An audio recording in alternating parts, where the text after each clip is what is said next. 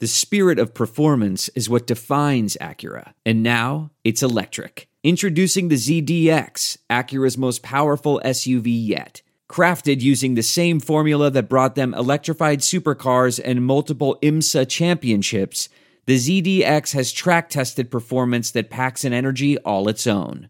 Unlock the energy and order yours at Acura.com.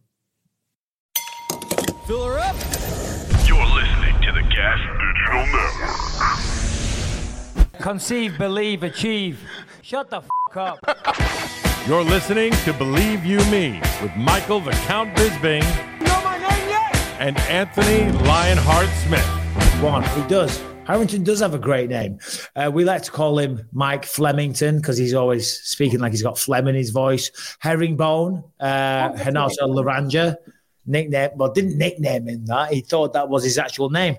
But anyway, enough of that. Welcome to the show, everybody, or welcome to the show. Don't adjust your screens. Anthony Smith has not grown a long head of hair. He has not grown, some female body parts and wearing a hat. We are joined today, and we're going to go through the show with the one and only Laura Sanko.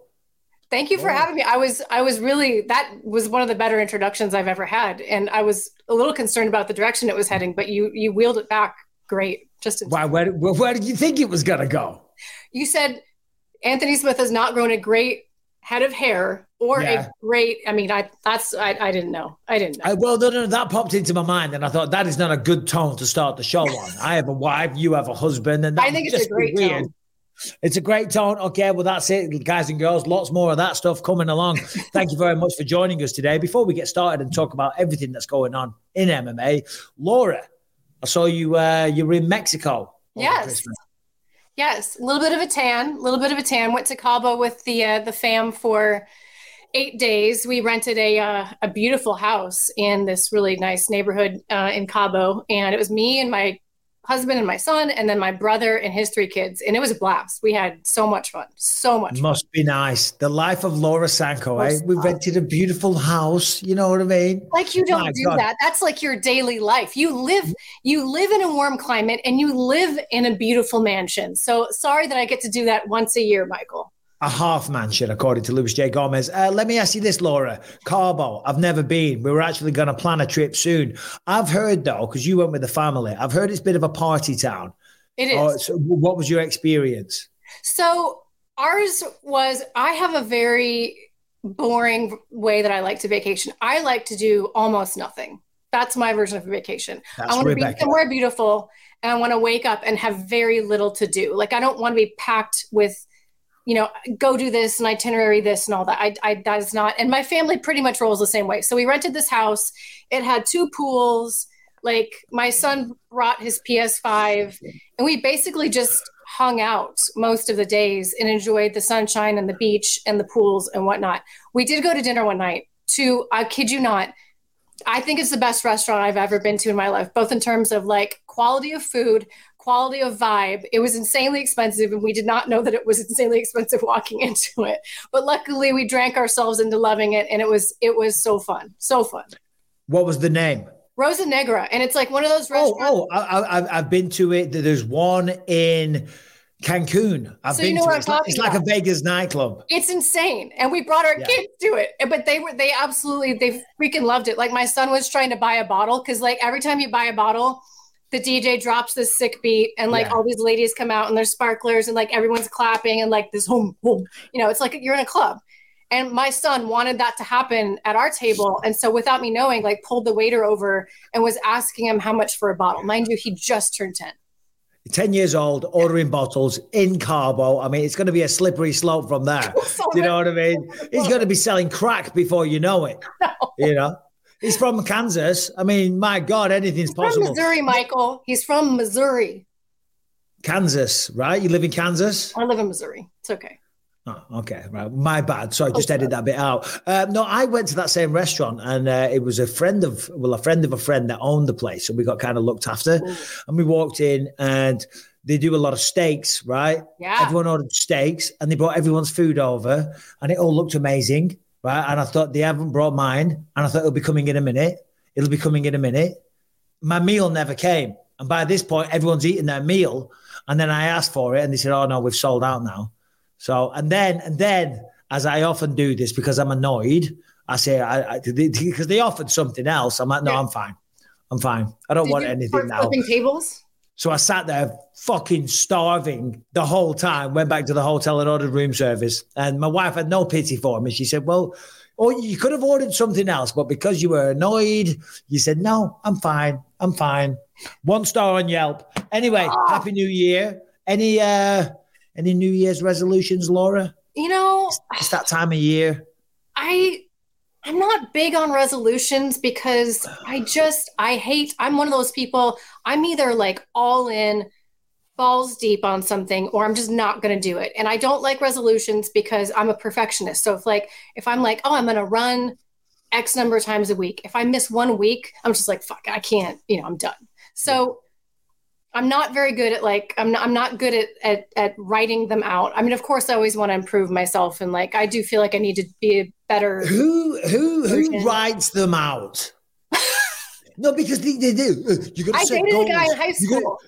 Yeah, well, he's a dork and you're not with him anymore, okay? Real men do not get a pen and paper, and maybe they do and I'm just a moron, and write down their goals. And maybe because they're trying to manifest it. Everyone's trying to manifest fucking everything. Everyone's always been trying to do better in life. You can't manifest it. I'm just going to will it into existence. Fucking work your ass off. That's all you're going to do. Or be disciplined. Writing it down on a piece of paper does not make it real. I need your advice, though, because you're really good at something I want to be better at this year, because I've seen you do it. Hold on. Just generally be awesome? I mean, also that, yes. No, go on. You're like, superior commentary? Check. Oh, God. I would never dream of saying such a term to the great Laura Sanko. Go on. What have you got for me? No, you're really good at being disciplined about exercising when we travel, because I see you in the gym as I walk past to my room to go not work out. So how do you do it? What's the secret? Is there a secret? You just do it. Well, I would love to say that it's just, it's just a part of my routine. It's who I am. And, and I'm focused on long-term health. A lot of the time it's negating the negativity of the night before. I don't know if you know this, Laura, but I've got a serious drink problem. No, that's a joke. I haven't had a drink all week. No, I just enjoy it. That's how I like to start my day. And if I've got a busy day, then I'll get up super early to do it. Like this morning, did my run, did my weights, legs and abs today. Did the sauna, did the ice bath. I'm all about that ice bath and sauna life right now. I'm turning into one of those guys. But it's great. The endorphins. They say it's like having a line of cocaine. Well, I'm off my tits. Okay. But a line of cocaine apparently only lasts about an hour, apparently. And I've heard. But the endorphins from the ice bath apparently last all day. Okay. I've never done cocaine, but I would, and I've also never done an ice bath. So I think I should try the ice bath. And Rebecca got in the ice bath. And she was doing okay for a while. Then we went to England. She was doing all right. It was freezing cold because we don't put the ice in. We can set it to the temperature we want. So it's on like 3 degrees Celsius, which is just above freezing. So it's bloody cold. And you do acclimatize to it pretty quickly because the first time was awful. But how do people put this on social media and look all cool about it? Do you know what I mean? I was having fits. Do an entire hey guys, here's what I'm doing. But Rebecca's got out of it now. And she says it's too cold to do an ice bath. I'm like, when you get in the ice water, it's colder than the air temperature. And the air temperature will feel warm when you get out. But she's given up, Laura. What can I tell you? Do you think I should try to become an ice bath person? Get an ice bather. Become an ice bather. All right. Get a sauna. A flat earther, an ice bather. How big is your farm? We have 150 acres.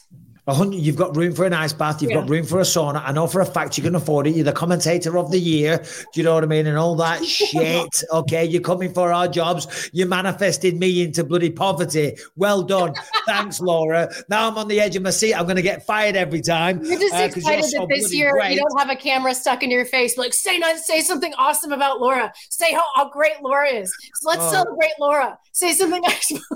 So for those people that don't know, because we celebrated Laura becoming obviously such a great commentator and joining the team, they made a documentary about it. Do you know what I mean? But the documentary was very, very ongoing.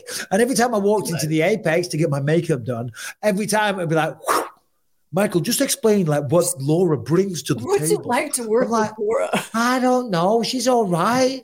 You know what I mean? What do you want me to do? I've kissed your ass enough. That's it. We're bringing on Mike Harrington. Harrington, join the show. Harrington joined the show. This is what he does. What's up, Mr. Bisping? Yeah, sorry, man. It's okay. What can I help you with, sir? Ignore Laura. You're just going to ignore her. You're not going to say hi. Hi. This is the third time I'm saying hi to her now. You're just making this disingenuous. But yes, hello, Miss Sanko. How are you? I'm well. How are you, Harrington? I'm doing. Name? Brian, are you going to address Laura Sanko and say hello? Where is your manners? Sure. Hi, Laura. How are you? If I must. Oh, dear. Well, so for anyone having Anthony Smith withdrawals, anyone having mixed martial arts withdrawals, Harrington's here. Harrington, what have we got? What is the first story of the day? I think the biggest thing, what everyone has been talking about all week, the rumors that Leon Edwards is going to defend his title at UFC 300 against Bilal Muhammad, so much so that bookies have actually come out with a number. Leon Edwards looking like a minus 400 favorite heading into this one. Wow. Laura Sanko, take it away. Give us your best analysis. Make it good. There's a lot of pressure on you now. You're representing an entire gender. Thanks. Thank you very much. You are. Women all over the world, strong, independent females, okay? Girl bosses, women that can beat guys up. I've never once said that. I'm not that girl. I'm not delusional. On TV, they can. No, I think first off, it's the fight that has to be made. I think I said it on the weigh-in show. Like I was about ready to riot if they didn't put Bilal into this spot. The man has earned it. I think it's like 10 fights now, unbeaten. It's an interesting matchup. I probably out the gate favor Leon a bit, but minus 400 seems pretty steep, like real steep.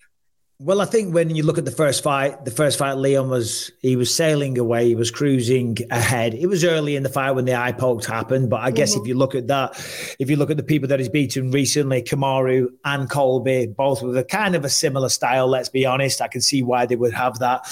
But let me ask you this. I love Leon. I'm an Englishman. I'm a proud supporter. Bilal Muhammad is correct. You are right in saying that he is the next number one contender. I do want to see Shavkat, though. Sorry, Bilal. Of course. I always want to see and you love Shavkat, especially the hat. That's not going to headline UFC 300. No, I don't think so. No. I think if we're making UFC 300 predictions, I gotta, you know what? It's been a while since we've had a triple header, like a triple title fight. Because I just don't see, all these silly rumors about Brock or Ronda. Like that's not happening. I just don't see how that's even feasible given the testing pool and et cetera, et cetera. Connor's obviously not, or at least according to him, he's not. And that makes sense timeline wise as well. So if you don't have like some insane star to hang the whole card on, I think you end up with like 3 really good title fights. This is just me guessing though at the top. And this would be one of them, but I don't see it as the marquee fight. Because as good of a fight it is, I don't see it like being posterized as UFC 300. This is what we're getting. But I don't know. I will say this about the matchup though, like to your point earlier, that fight very much was going a particular direction. I do think Bilal Muhammad has unlocked like another level since he started training with the Dagestanis, though. I feel like he's there right now. He's in the mountains of Mahachkala. Oh, Mahachkala. Have you been over there? You've been everywhere. Oh, I've been everywhere. I've never been there. And I'll be honest, I'm not sure I want to go. No. Well, they get around in tunnels. Yeah. It looks. You know what I mean? I prefer a car. Yeah. I'm joking. I've never been to Dagestan. I'm sure it's beautiful, though. And I'm sure the people are very nice. Yeah, but this is number one bullshit, what you'll say, Michael Bisping. Listen, Leon's a great champion. Bilal's awesome as well. And that fight needs to happen, and it will happen. I'm sure, I'm very sure it could go down on UFC 300. The reason I said I don't think it will be top of the bill is because I think you just need some kind of spectacular mega fight bonanza. And both guys are great. I'm not taking away from them, but they're not like Oh God, I'm trying to choose my words carefully. Like the mega, like a Connor or somebody like that. Both of them had the same issue or have. I mean, Leon, I think, is past it because of what happened with Kamaru, but they kind of had similar tracks in that they're really good fighters. They're incredibly well-rounded, but because they don't get riddle off, tons of spectacular finishes in a row, they tend to get overlooked. And they're also not guys that talk a lot on the mic. So you combine the lots of great wins, but lots of decision wins with the lack of saying ridiculous things on the microphone. You don't get that sizzle necessarily, but do you think Izzy would come back and maybe have you get the sizzle, you don't get the sizzle, but you get the steak. But you're right, that's interesting. They have taken very similar paths. Leon was kind of overlooked for a long time, even though he was slowly chipping away. Bilal, the same thing. Interesting take, Laura Sanko. You have redeemed an entire gender all over the world. About 4 billion people right now are happy. 4.5. Okay. Israel Adesanya, he's on about coming back. And here's something, Harrington, that I'll have to publicly embarrass you for. This was not put in the notes. Nate Diaz tweeted, didn't he? Did you see this over Christmas? He said, UFC 300 sounds tight, but there's nobody to fight. What do you think of that? What about Jorge being unretired? Is that a Conor reference? Is that a 300 reference? Masvidal versus Nate Diaz rematch? That would be insane. But could that even work with the new testing timelines? Because I don't think they'd make the cutoff. Yeah. So what's UFC 300 going to be? Oh, it's April, isn't it? Yeah. I would think Jorge would have to be a reference to International Fight Week, and maybe know, maybe a bid for the whatever. Who knows? But still, whatever. Who cares? Throw Shavkat on there as well. Shavkat versus Leon. What would you rather see? Shavkat versus Leon or Shavkat versus Bilal? I'm only saying it to further this narrative that Bilal gets forgotten about. So much so that he has to call himself Remember the Name. I mean, style-wise, DC forgot his name on commentary. I look forward to seeing Leon versus Shavkat, but I really do want to see Leon versus Bilal, because I'm a little bit of a purist in that, I like it when the best is fighting the best and we're not getting these weird jumps in rankings. I don't know. I'm here for all of it, to be honest with you. No. I'm literally just having a laugh at Bilal's expense. I want to see it. He deserves it. You see, Leon's coach, though, said that they fancied Gilbert Burns. Did you see that? I thought that was kind of a strange take. That you would kind of not, and I don't remember him even mentioning Shavkat, to be honest with you. Didn't mention Shavkat, said no to Bilal. And I think basically what they're looking at there is from a pay-per-view perspective that maybe Bilal won't push the needle. Who knows? Mm-hmm. Maybe he will, maybe he won't.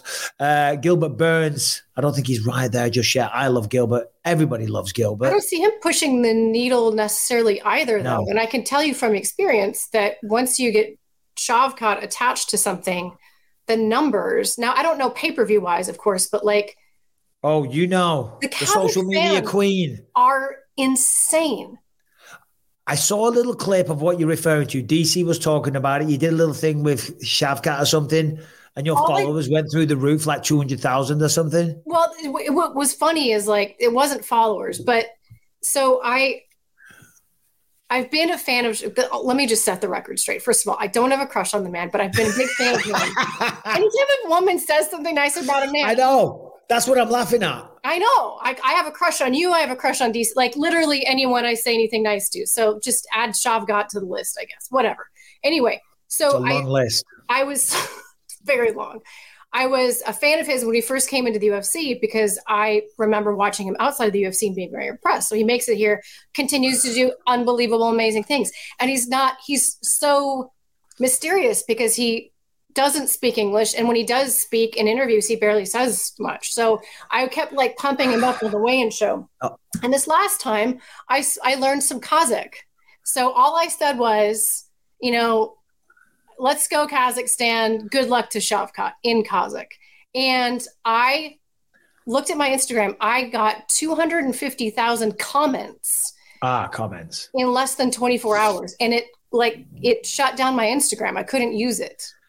Now, Laura, listen, the reason I did that a second ago is, are you really seriously expecting us all to believe that prior to Shavkat Rakhmonov, a man that is a name that we couldn't pronounce until quite recently, that you were following him pre-UFC? Because I call bullshit on that. And if so, you know me better if it's than not bullshit. Because I was working his Fight Island fight, even though I was backstage, I obviously wasn't commentating it.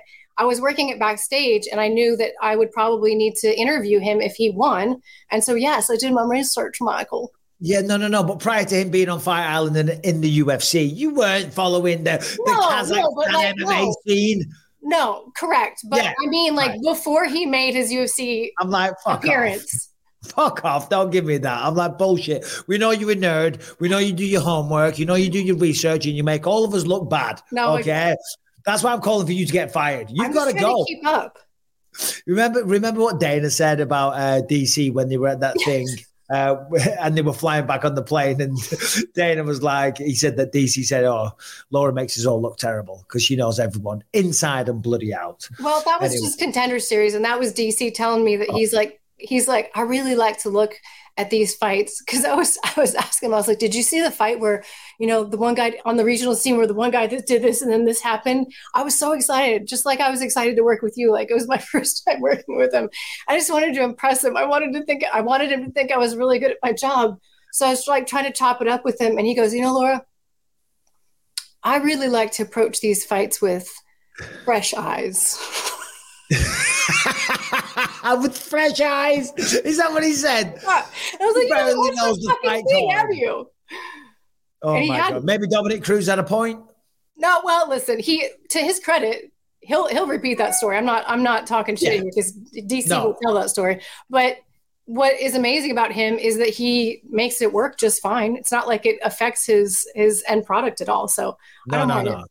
DC's incredible at what he does, and he's an incredible person as well. So UFC 300, Leon versus Bilal, and a big fight. If you could pick one more big fight, Laura, what would that be? Any idea? Sorry to put you on the spot. I would like to see Izzy fight the winner of Dricus and Sean. No, I disagree. Why? You don't want that? Well, do you not think that Izzy, having lost, 2 out of his last 3, and by the way, big Izzy fan here, a lot of people say I defend Izzy all the time, which is nonsense. I just call it like I see it. Big Izzy fan, no. He lost 2 out of his last 3. Does he get an immediate title fight? I mean, I understand if Dricus wins, there's history with Dricus. If Sean wins, there's a rematch there. I say they go Izzy versus Khamzat Chimaev. The winner gets to fight for the belt. I don't hate it. I just, for the reason that you just said, I like the Dricus fight because it was the one that we were all getting pumped for a little while, and then it sort of got, jerked out from under us. And then the rematch with Sean makes sense because I don't think anybody can watch that fight and think that was Izzy's best performance. You know what I mean? Shall we throw it to the panel? Shall we see what the boys think? Harrington and Brian, show yourself, please. Appear on screen as if by magic. Harrington, first take. What do you think? And by the way, what is another fight you would like to see on UFC 300 if it's not one mentioned? It's tough because you did take the one I wanted to see, which was Izzy versus Khamzat. And I think that's an absolutely incredible fight and something that definitely should happen.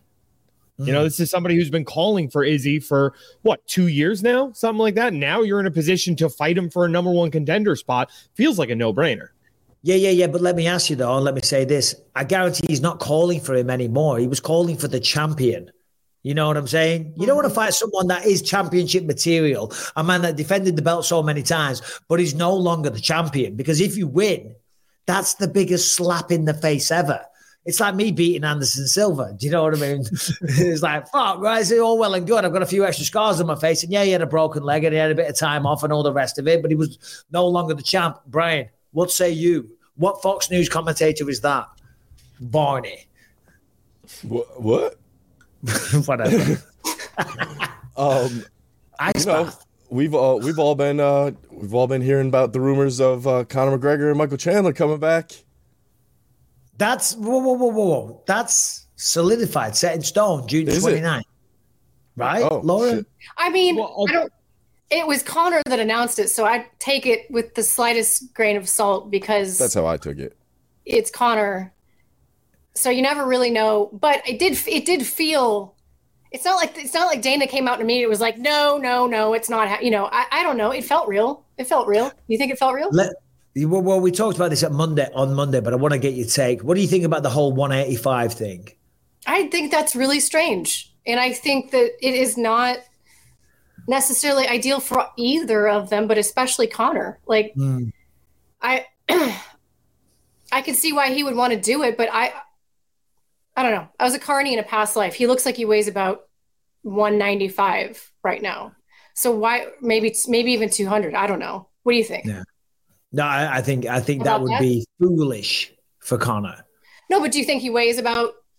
Oh yeah, well, I heard from someone that did a bit of training with him that he's about 200 pounds right now. Yeah, so you can easily make 185. Like you could make it 185 really soon. So that says to me, like, why are we doing this? And the only thing that makes sense in my mind is, okay, he thinks he can come back, not have to go through much of a weight cut. I guess he feels good at 185, probably feels like he hits really hard. And then maybe he sees a path to a third belt, which would put him, alone in history. But we're not going to throw him in there with a Dricus or a Shaw. I agree. I'm not, but I'm sorry.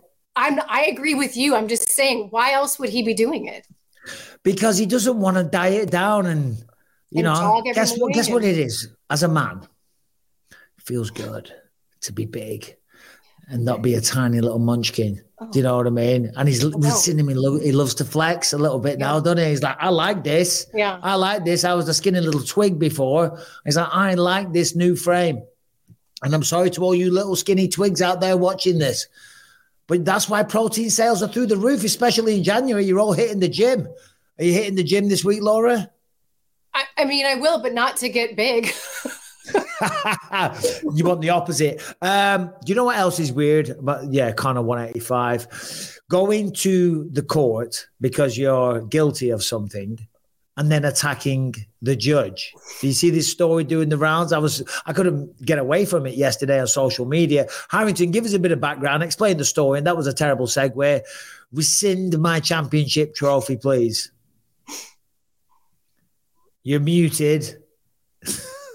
Sorry about that. I got Elmo and a crying baby in the background. I heard the baby. It's me.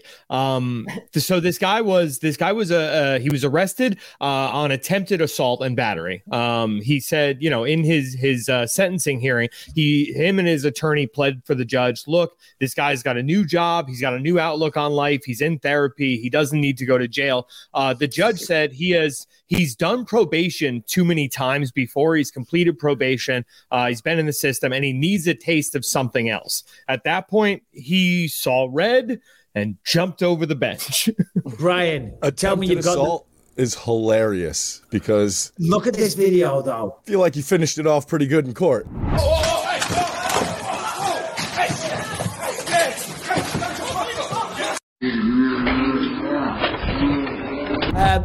That was amazing. He got so much air. That's what I mean.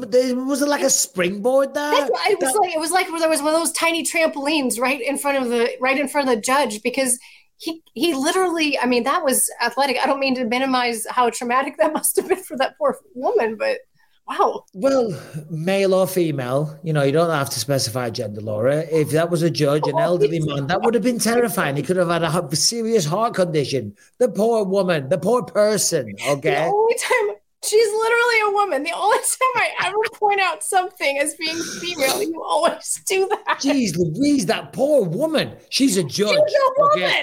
Her life is great. She's doing well in life. She's got guards everywhere. No, that was impressive. Worth noting, the judge, while she did sustain injuries, didn't need to be taken to the hospital, unlike one of the marshals on the scene who got beaten up so badly he had to go to the hospital. Brian, play all of the video, because at one point there's a guy, like one of the guards in the background. Have you seen this, Laura? Have you seen the whole thing? I have, but I think it's like a guy in a suit that gets to him first. Yeah. The bailiff is a little slow. Yeah. Boing. Yeah, hold on. Wait for it here. And he gets a serious ass whooping, and rightly so. And I thought it was hilarious how Harrington was saying that this guy's trying to convince the judge he's been to therapy, he's learned his lesson and all the rest of it. This guy's such an unhinged maniac because you got to be a pretty special sort. Look at this guy. There he is. They're terrible punches, by the way. They are. That's I imagine that's how you punch, Laura. No offense. Oh, Very good at jiu-jitsu. Am I allowed to point out male versus female here? Yes, please. I am? You're going to let me do that? Take it away. Well, he was punching like a person. He was punching like a person who doesn't know how to punch. Not like a bitch? A little bit like a bitch. A lot like a bitch. Like a little girl? I know some little girls from Thailand that punch a lot better than that. Yeah, I'm talking about a little girl. I mean, like a little 12-year-old girl. The average 12-year-old girl? Yeah, for sure. Yeah. No, so he's trying to convince the judge that he's a reformed character and all the rest of it, and then attacks the judge. I mean, what kind of psychopath have you got to be to do that? And he's not helping his case. No, and what are you going to jail for now? Because I think he was like, wasn't he going to jail for attempted battery? And now you're just battery. What do you think? I mean, Brian, look it up if you can, what you get for attacking a judge. But that's going to be 5 years minimum, at least. Yeah.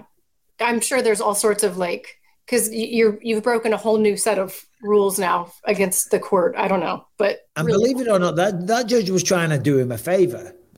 Yes, Brian? Says here, maximum possible prison sentence is 15 years. You will face at least 3.5 years in prison. Well, there you go, idiot. And rightly so. No, do you know what I mean? There's certain things that are going to be off limits, like the people in a position of authority handing down judicial sentences or prison sentences, whatever, they can't be attacked. They've got to be off limits. Do you know what I'm saying? And if you do that, you've literally got no respect for the law. But that woman was trying to do him a favor. She was trying to teach him a lesson, because I can only talk about my own experiences, is that I did a very short stint inside when I was younger, because I was always getting into fights, and every time I went to court, I got a little slap on the wrist. I got, a £250 fine or whatever it was, and you don't learn your lesson. And then eventually I went back and the judge said, well, you've been here too many times. So I got sentenced to 28 days. Nothing crazy, but it was enough to turn my life around, because when I was in the holding cell with all bloody degenerates and lowlifes and all the rest of it, I was like, wow, what has my life come to? And then from that day forward, I never got involved in another bar fight. In fact, these days, I let people attack me and assault me in New Orleans on family holidays. It happened last year. I got punched in the face again. I'm not going to go into details. You know what I mean? And what do? I got choked out in England recently that you probably know about as well by a woman. And I'm not going to talk about that either. No. I thought we were friends. Why didn't you tell us about this? I know, because it's very embarrassing, Brian. But that's how much I've grown. That's how grown up you are, though. That is how much you have matured and grown up, that you allowed yourself to be vulnerable to a scurrilous, horrible person who took advantage of a vulnerable moment. And I know I'm kind of poking fun right here, but that really was fun. No, it was. Laura, have you ever had, growing up when you were younger, did you ever get into an actual, fight? I know you've fought mixed martial arts, but in terms of, I don't know, in a bar or anything that? I kind of wanted to. One time. So I was actually in England, of all places. And I was there on happens a lot. College trip. And we were in Grantham, not a big town. And we were out fairly late. And it was actually a guy that I don't remember. Oh, of course it was. And he was jacked. No, he wasn't. No, he was not jacked. He wasn't jacked. He was small, but he slapped me hard, super hard, right across the face. And I punched him, and I did not knock him out, but I did knock him down, and I cut his lip open enough. Yeah. That was it. It was one punch. I can't call that a fight, but he did slap me and I punched him. Well, good for you. Well done. Well done. Should we get back to mixed martial arts? And that's what kind of guy is going out? I see this. I mean, all right, on Twitter now, I talked about this recently. He was a good friend of mine too. He was a good friend. Yeah, I kind of liked him. It was a whole messed up thing. It was messed up. Why do you think, after all these years, you must have reflected on that? Why do you think? What do you think was going on in his mind? And especially considering that you kind of liked him, I'm gonna take a stab at this. Okay. You kind of liked him. He for sure liked you. right? And he thought, is there a way we're going to navigate these waters? We're going to stroll down these avenues and we're going to end up together. And then you were with someone else that night. And he was just like, I don't believe it. I thought we had something. And he slapped you. Am I right? Am I wrong? I don't remember enough to remember, but you could be right. You could be right. And I think I don't know. I think he always like kind of resented me for no good reason. I don't know. We could go all armchair psychologists on this, but yeah, it's the only time I've ever been in a situation like that, and very, very random that it was a dude, but yeah. But that's good. That's good, because I'm very proud of the fact Callum's never had a fight. He was jumped on campus by a bunch of dudes, but he's not going out there fighting people, So that's no way to live your life. I can't believe I've never asked this question, but Harrington, I would love to hear this answer. Because Harrington used to be homeless. He used Dirty Mike and the Boys is what his gang was called. Did you ever experience any kind of street violence, Harrington? Yeah, actually, like I usually am like smart enough and cool-headed enough to walk away from a situation like that. But one day I was just in a bad mood. I went for one of those. I don't know if you guys have like rideshare bicycles where you are. Yeah. But like we had like a city bike, and the electric ones are like, those are like gold, especially when you're trying to get over like a really steep bridge. And I had it, like I had my hands on the thing, and some guy came up and was like, no, that's mine. And we got into it. And I went nose to nose with him, and I said, I'm not letting go of this bike, dude. Like, just for whatever reason, I had a Michael Douglas moment and I snapped, and I was like, I'm not. And he swung at me, and I finished it. That was that. But it was like a deranged homeless guy. You shouldn't be fighting that guy ever. Hold on, which one was the deranged homeless guy? Okay. Or the other one? At the time, I had a roof over my head, so I was doing a little better than him. It must have been fairly recently if it's an electric bike. Yeah. Yeah, this was like 3-4 years ago, maybe. Today's episode is brought to you by 8 Sleep, a high-tech solution to the age-old sleeping issues. 8 Sleep's pod cover slips right over your mattress, bringing heating and cooling technology that keeps you comfortable and sleeping deeper for a better and more restful night. Right, listen, if you don't know what I'm talking about, in my house, for example, it's far too hot, okay? So I'm always boiling, I'm always sweating, I'm tossing and turning and all the rest of it. If I turn the AC on so it's cooler and I put the fan on, then Rebecca's freezing. Well, this is where 8 Sleep covers all of that, because you can set the cooling pod that goes over the mattress, right, to whatever you want, all right? So whatever temperature that you need, so you sleep perfectly. Let me tell you, this thing is incredible. You will thank me now. If you want to get the perfect optimum night's sleep, you want to be comfortable, you want to go off into dreamland at the perfect temperature, 8 Sleep has you covered. Sleep science shows that in order to sleep your best, the body temperature needs to drop in the early and middle part of the sleep and rise in the morning. The pod cover will improve your sleep by automatically adjusting your bed's temperature based on your individual needs. The cover can be added to any bed like a fitted sheet and allows you and your partner to cool or warm your side of the bed as low as 55 degrees to an absolutely insane 110 degrees. This is what I'm talking about. Rebecca has her side cranked up and mine is chilled out, man, and I absolutely love it. In addition to keeping you at the perfect temperature all night, the pod also tracks your sleep and your health metrics. On average, pod users see their sleep quality improve by 32% after just 1 month with the pod cover. So there's no better way to improve your day-to-day than better sleep. And the easiest way to do that is with 8 Sleep's Pod 3. Start the new year right and invest in the rest that you deserve with the 8 Sleep pod cover. So right now, go to 8sleep.com/believe to get $200 off and free shipping of the pod cover by 8 Sleep. I'm telling you, this thing will change your life. It is absolutely incredible. It is a game changer. You will not regret this. One more time, go to 8 Sleep. That's EIGHT, not the number 8. 8sleep.com/believe for $200 off and free shipping. You will not regret it. And welcome to the perfect night's sleep. You see they're trying to phase out the whole electric car thing. How do you feel about electric cars, Laura? Rebecca drives a Tesla. She absolutely bloody loves it.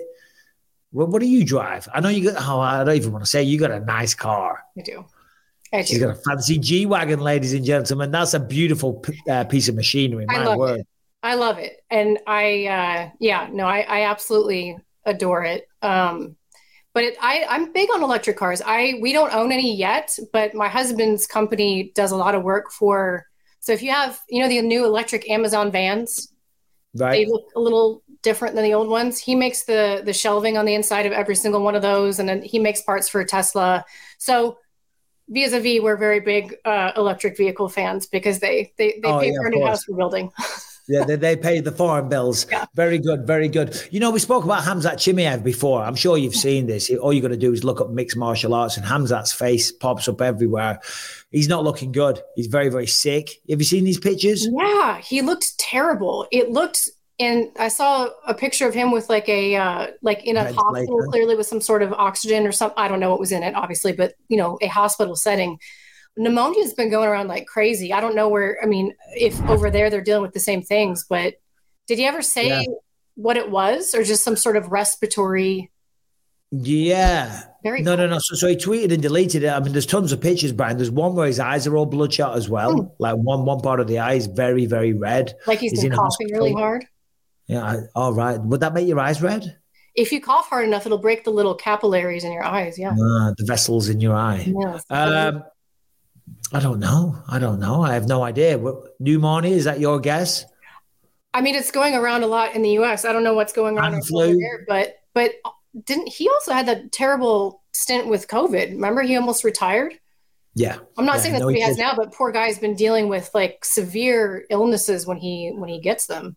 Well, he came out and he had this to say. Hold on, where is it? He said, I wanted to return right away, and I want to tell all the fountains. I want to see myself in the battle more than all of you. All the fountains. All the fountains. Now, English isn't his first language. That's what he said verbatim. I want to tell all the fountains. English isn't his first language. I'm going to say autocorrect. He went to put fans, and he changed it to fountains. Yes. Yeah, there you go. We cracked the code. That's a shame. But as we said before, Khamzat Chimaev, whether it's for a title fight or against Israel Adesanya, who do you think should get a title fight? Do you think Izzy or Khamzat? Bearing in mind, Khamzat was kind of guaranteed it last time if he beat Usman. Close fight, but he did. He won. Or do you think, as I said, you make them fight one another because someone's got to lose? You're kind of bringing me around to them fighting each other, actually. Yeah, but I kind of don't want to see that because then you're canceling one of them out. I know. But that's the nature of like in its purest form. That's what we do, right? The best fight the best, and whoever rises to the occasion gets to move forward. So while I get what you're saying, Khamzat Chimaev will always be must see TV, regardless of whether he's in a title fight or not. But I wouldn't mind seeing him versus Shavkat at some point, but that would be back down. Never mind. Him versus Izzy. What do you think about that? What do I think about that? I think that's stylistically tough. because look at the way. I mean, I'll be honest. I don't think we've seen, and Bo Nichols obviously on the scene as well, and his wrestling is phenomenal. But I don't think we've seen. And maybe I'm wrong. Maybe you've got a better example. But he just. Before he gets tired, and he does get tired unless he dominates his opponent and finishes them quickly. I mean, look at that round one against Usman. Usman is a tremendous wrestler, and he ragdolled it all over the place. Is there anyone that's been as dominant at using their wrestling skill set? I mean, obviously there's Habib as well, but who else is there? I mean, you bring up Bo, but there's obviously a limited, data set there, and against much lower competition. No, I think he's special in that way. And I think that's kind of what has given him this boogeyman reputation, because even though you may not think much of his fight IQ, or you may not think much of like the combinations that he puts together, whatever, you can't deny the fact that you have to get through this onslaught of ridiculously pressure forward, powerful wrestling, as well as powerful hands that he puts behind it. So it's, I was trying to think of examples of someone like him, and style wise on paper, you'd say, well, it's sort of like Yoel. They both punch hard and they both wrestle really well, but Yoel didn't fight him. So, and I don't think Khamzat would ever take that approach in a fight. He shoots almost immediately in almost every single one of his fights. And if he doesn't get the first shot, he goes up to the body. Like, he can wrestle to the legs and to the body so well. He reshoots. He has all of those suffocating stylistic marquees that, you know, that all the Dagestani wrestlers have, the way that they leg ride, the way that they wrist wrap, all that type of stuff. I don't know that Izzy's fought a wrestler like that. Yeah, no. And you got to kind of feel for Izzy. Let's just say that is the matchup that they do. And Herringbone, join the conversation, please. It's the Believe You Me podcast. You know, if you're Izzy, you go out, you lose to Sean Strickland in a very dominant fashion, and then you come back and they give you Khamzat Chimaev. I know. Do you know what I mean? Like, in the world of boxing, that wouldn't happen. They have tune-up fights, you know, and they kind of get their confidence back and all the rest of it before they go up against another killer. Now, of course, this is the UFC, and the best fight the best all the time. But that's a daunting proposition for Israel Adesanya. However, Harrington, I feel like that would be something that Izzy would be like, yeah, bring it on.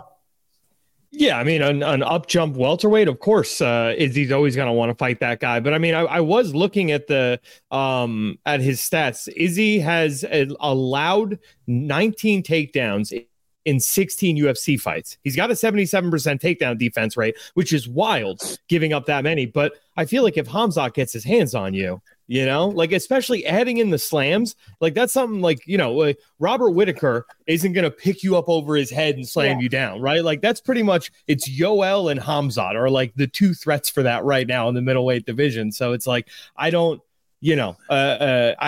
see Izzy turning that fight down. It's probably the biggest, marquee fight he could get outside of a title fight at 185. But I don't know stylistically if that's a great matchup for him. So that is a good start. So 19 takedowns in 16 fights. Okay, that's not a lot. And as we know, he gets back to his feet very easily. However, slightly misleading when you look at the competition. And I'm not saying that Izzy's fought easy competition. I'm talking about in terms of wrestlers. Because when you look at it, I just brought up his wiki page. Sean Strickland, Alex Pereira, Jared Cannonier, Robert Whittaker, Marvin Vettori, Jan Blachowicz, Costa, Romero. Fair enough, Romero, no doubt about it. Silver medalist, I think he was at the Olympics. Mm-hmm. Whittaker, Gastelum, Silva, Brunson, good wrestler. You know what I mean? These are mixed martial artists that can wrestle and put it all together, but they're not wrestling phenoms, Laura, like a Khamzat Chimaev. Correct. None of those guys fight the way that Khamzat does. You would think that Yoel could, but he doesn't, and he certainly didn't when he fought Israel Adesanya. So I do think it's a completely new challenge for Izzy to be facing a guy like that. And, you know, not just because it's not just the initial takedown they need to worry about defending. It's the second and third and fourth attempt. It's just, he never quits with it. And as good a wrestler as we all know Robert Whittaker is, you know, I think didn't he wrestle for the Australian Commonwealth team? Come on. That's like me. That's like Callum. Breeze the English Open. Do you know what I mean? It's something. It's not Dagestan. It's not Russia. It's not America. That's it's not Bulgaria. I'm trying to make. As good as he is. It's not even Turkey, China, any of those places. It's like saying I'm a wrestling champion from, I don't know, I was going to say Fiji. I reckon they've got some good wrestlers. Very, very thick people. Liechtenstein. I bet I could take anyone in Liechtenstein. Yeah, I like Luxembourg. They will look. I guarantee Harrington can out wrestle all of Luxembourg. Harrington, throw this one to Laura because I'm very interested to hear your take on this, Laura. Okay. This whole Ian Gary situation, right? Remember, you know what I'm talking about, and the thing with his wife and all the rest of it. And we stayed away from it pretty much, and we're not delving deep into all of that. But Harrington, I'll let you set it up just for the people. Laura will no doubt be very well aware of this, but he's now calling what is he calling Sean Strickland? I don't know. What's he calling him or saying? The pot or the kettle black. I'm not sure. So essentially, Sean Strickland came out and said there's certain things that are offline, off limits with fighters, right? It's your wife, your family, and children being abused. So Ian Gary fired back and said, how the tables have turned. You dish it out In the lowest, most vile manner, but can't take a pinch, you attacked my wife incessantly and obsessively, calling her a pedophile. It's clear to see your childhood trauma showing. You claimed you were giving me advice before. Well, now it's my turn to return the favor. You should shut your mouth and focus on the mirror because you have enough serious issues you need to solve. Wish you all the best with them. Don't ever project your pain onto me and my family again. Happy New Year's. Listen, I'm a huge fan of Sean as a fighter and as a person. And all his antics aside, they don't really bother me. But he kind of walked right into that. Like, you can't.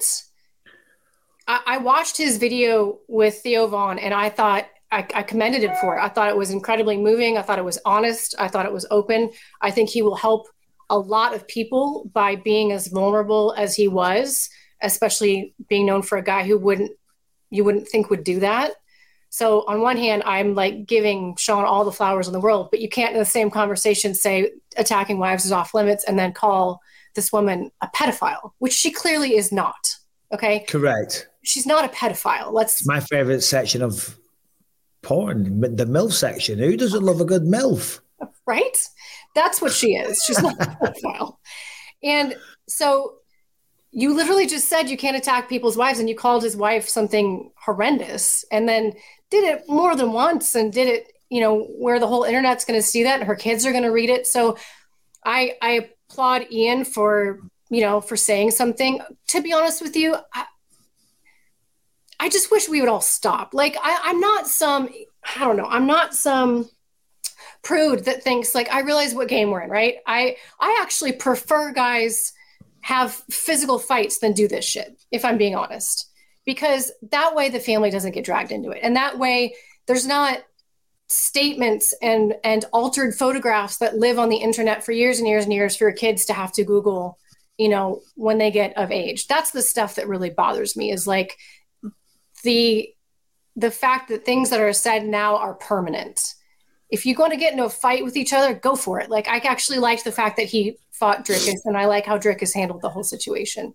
It's just, I'm so sick of how the way that people talk shit now in the game has changed. And I think, you've got people out there saying there isn't a line. Well, there is a line, because you don't see these guys using racial slurs. They would never, because they know better, right? It's territory. It's a line we do not cross.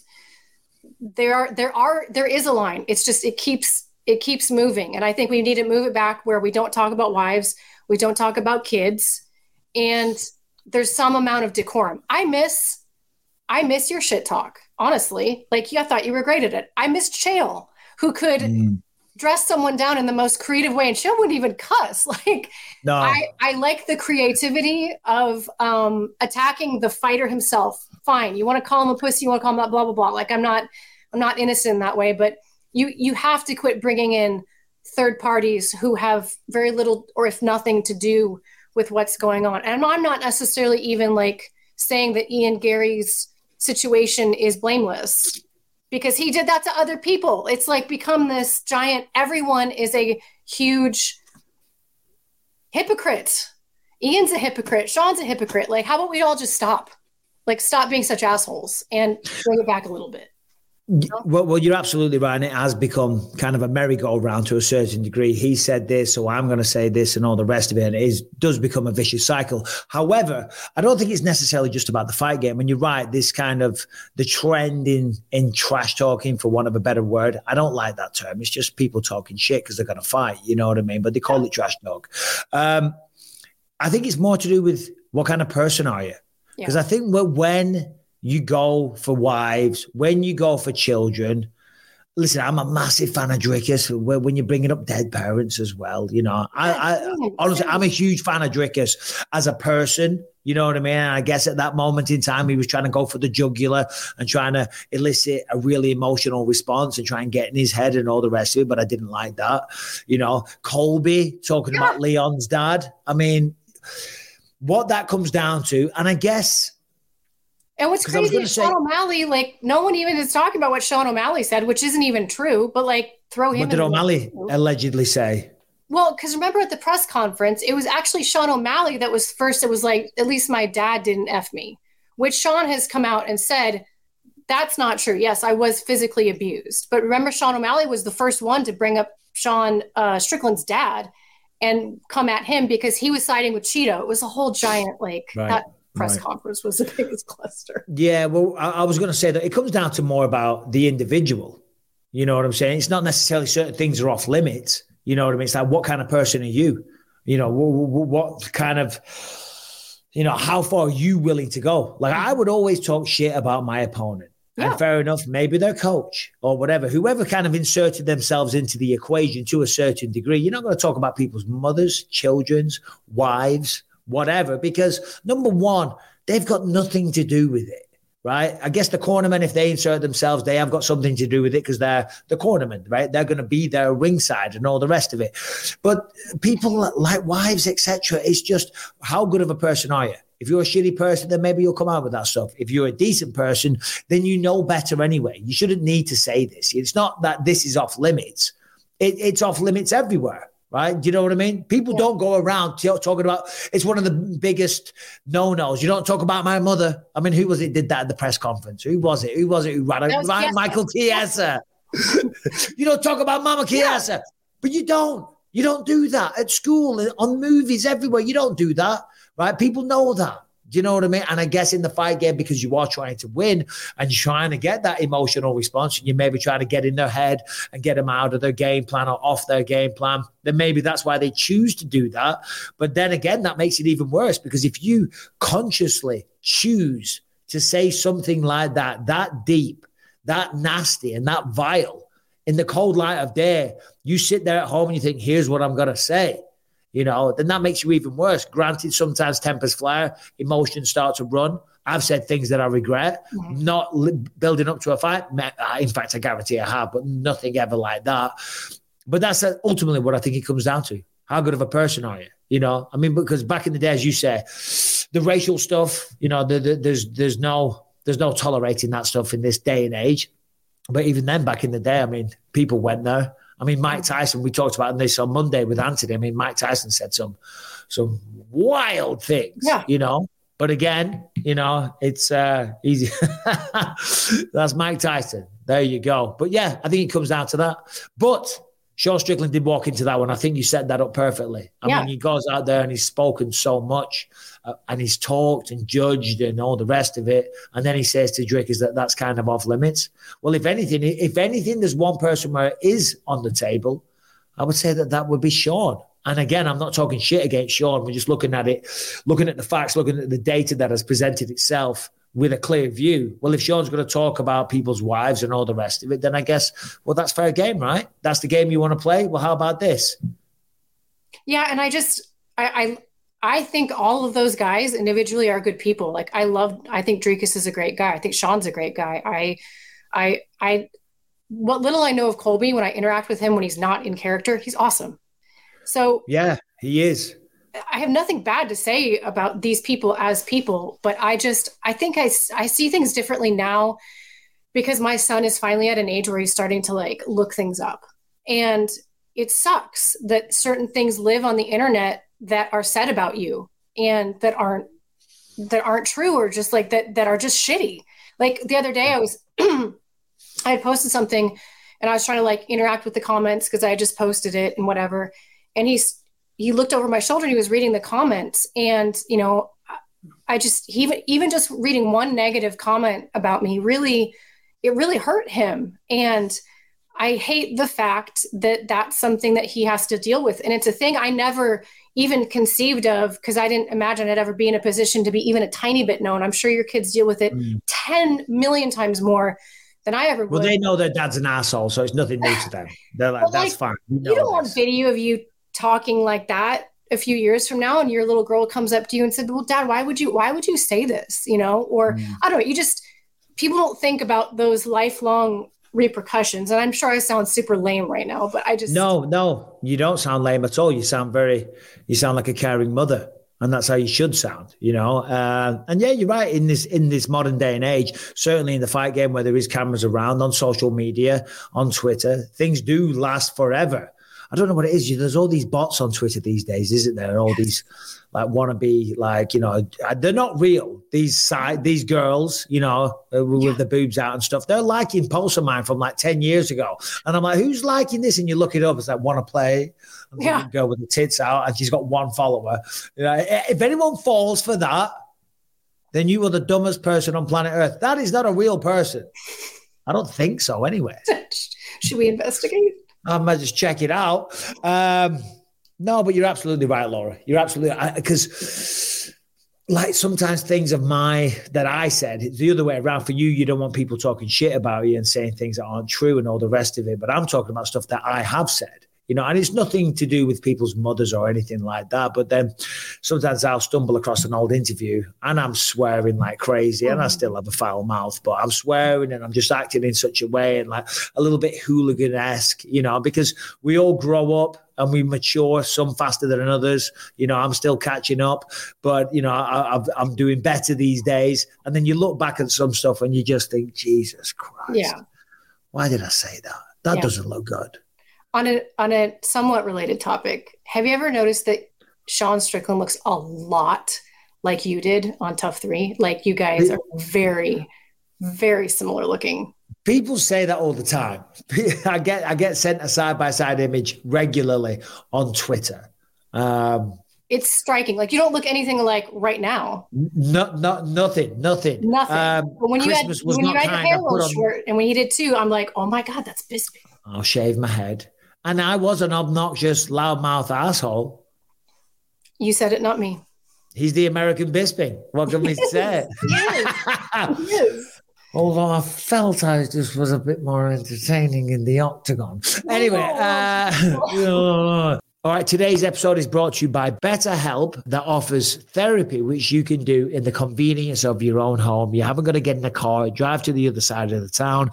You instantly get matched with a licensed professional therapist. And if you're not vibing, you're not gelling, easy to change. Now, you know all that already if you listen to the show. But now it's 2024. It's January. If you've put this off in the past, right, now's the time to get serious about your mental health and becoming the best version of yourself. If you were doing it for a while and then you slipped away and now the problems are creeping back, you've got the anxiety, maybe the substance abuse, the alcohol abuse, the anger issues are starting to rear their ugly head.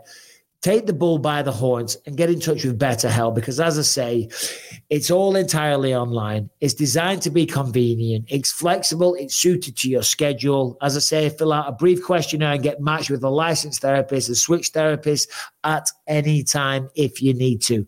Now is the time to take charge and get serious about your mental health, kick those nasty bad habits, get in control of your emotions, and speaking to somebody, a professional therapist, will definitely help that. So celebrate the progress that you might have already made, or start to make some progress right now.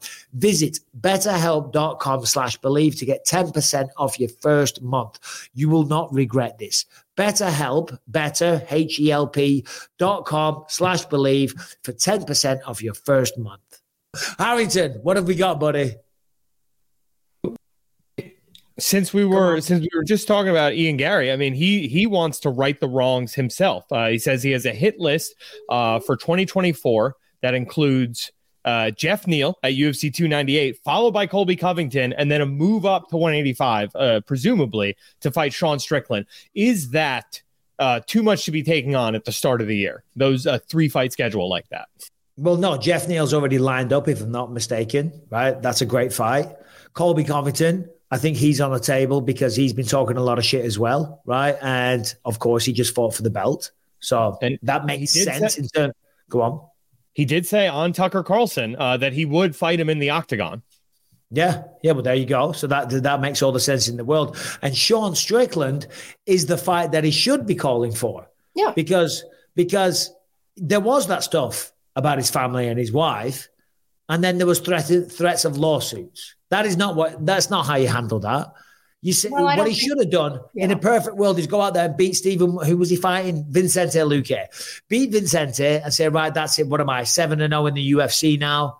I'm in line for a title shot. But I don't want Leon Edwards. I'm moving up to middleweight because I want that piece of shit, Sean Strickland. His words, not mine. Theoretically, hypothetically. Would have been good though, because he's been talking shit about my wife. So I'm moving up to middleweight. I want to fight this guy because we've got a score to settle. Yeah, I have a feeling that the Instagram DMs that got leaked were not him writing those, because they did not seem like the voice of a man. I'll just put that out there. Oh, you're saying that he got hacked or someone else? No, I think his wife runs his social media, and I'm not saying that that's even a bad thing. I'm just saying I don't know. Maybe I'm wrong, but I feel it's a bad thing. I'm just going to throw that out there. You do not want your wife running your social media. No. Definitely not. No. And I don't want to see my wife's social media. I mean, listen, you are very much aware, and I hate to bring this up because you've been because you show this on your stories. You haven't done it for a while, but like you get a lot of, I'm not going to swear, penis pictures. Yes. Yeah. Do you know what I mean? And my wife does as well. Yeah. I haven't in a while. And I don't know if I aged out of it. It's like as soon as you hit 40, like, oh, she's not worthy of a dick pic anymore, which I'm fine with. Yeah. Harrington and Brian, because I just don't, I know you guys don't receive dick pics. That's not what I'm going to, or at least I hope not. Well, Mike, I do run another show, and we do a bit on that show where people send in their unsolicited dick pics, and the hosts roast those pictures. Yeah. Oh God, no! But what show is that? It's called Just the Tips. It's with Joanna Angel and her husband. That's the best name ever. Oh God, this is the kind of class you're rolling with here, Laura. You know what I mean? This is the kind of classy shows. We used to do a similar segment with my wife, who was like in the time, mid-20s podcast producer working on a male-dominated show. So they would always just open up whatever blurred images were sent to her in her like request folder every episode for a couple of shows. She used to do that for. So yeah, they come flying. It's content. I've thought about it back in the, like I said, I don't get them so much anymore, which is really nice. I don't know if I think Instagram's doing a better job of filtering them out as well. I think they've got some sort of AI that can sense an unwanted penis. I don't know. But there was a guy who would send me a dick pic every morning, but it was not of a dick. It was Dick Van Dyke or Dick Cheney and it was kind of delightful. I'm not going to lie. I actually look forward to opening up my daily. I kind of respect that. That's better. But what I was going to ask you two above is, we're all men here. I've never, ever even contemplated taking a picture of my penis and then even sending it to Rebecca. They're not attractive thing. I mean, it's certainly not to me. Maybe to you, Harrington. Maybe to you, Laura. But I don't find them attractive. I mean, look, to my wife, yes, often. I used to have a thing with somebody who I was friends with many years ago, where on her birthday I would get out some pipe cleaners and put like a silly mustache on it and send it to her for her birthday. You know what I mean? Those are fun. Those are fun, silly things you can do.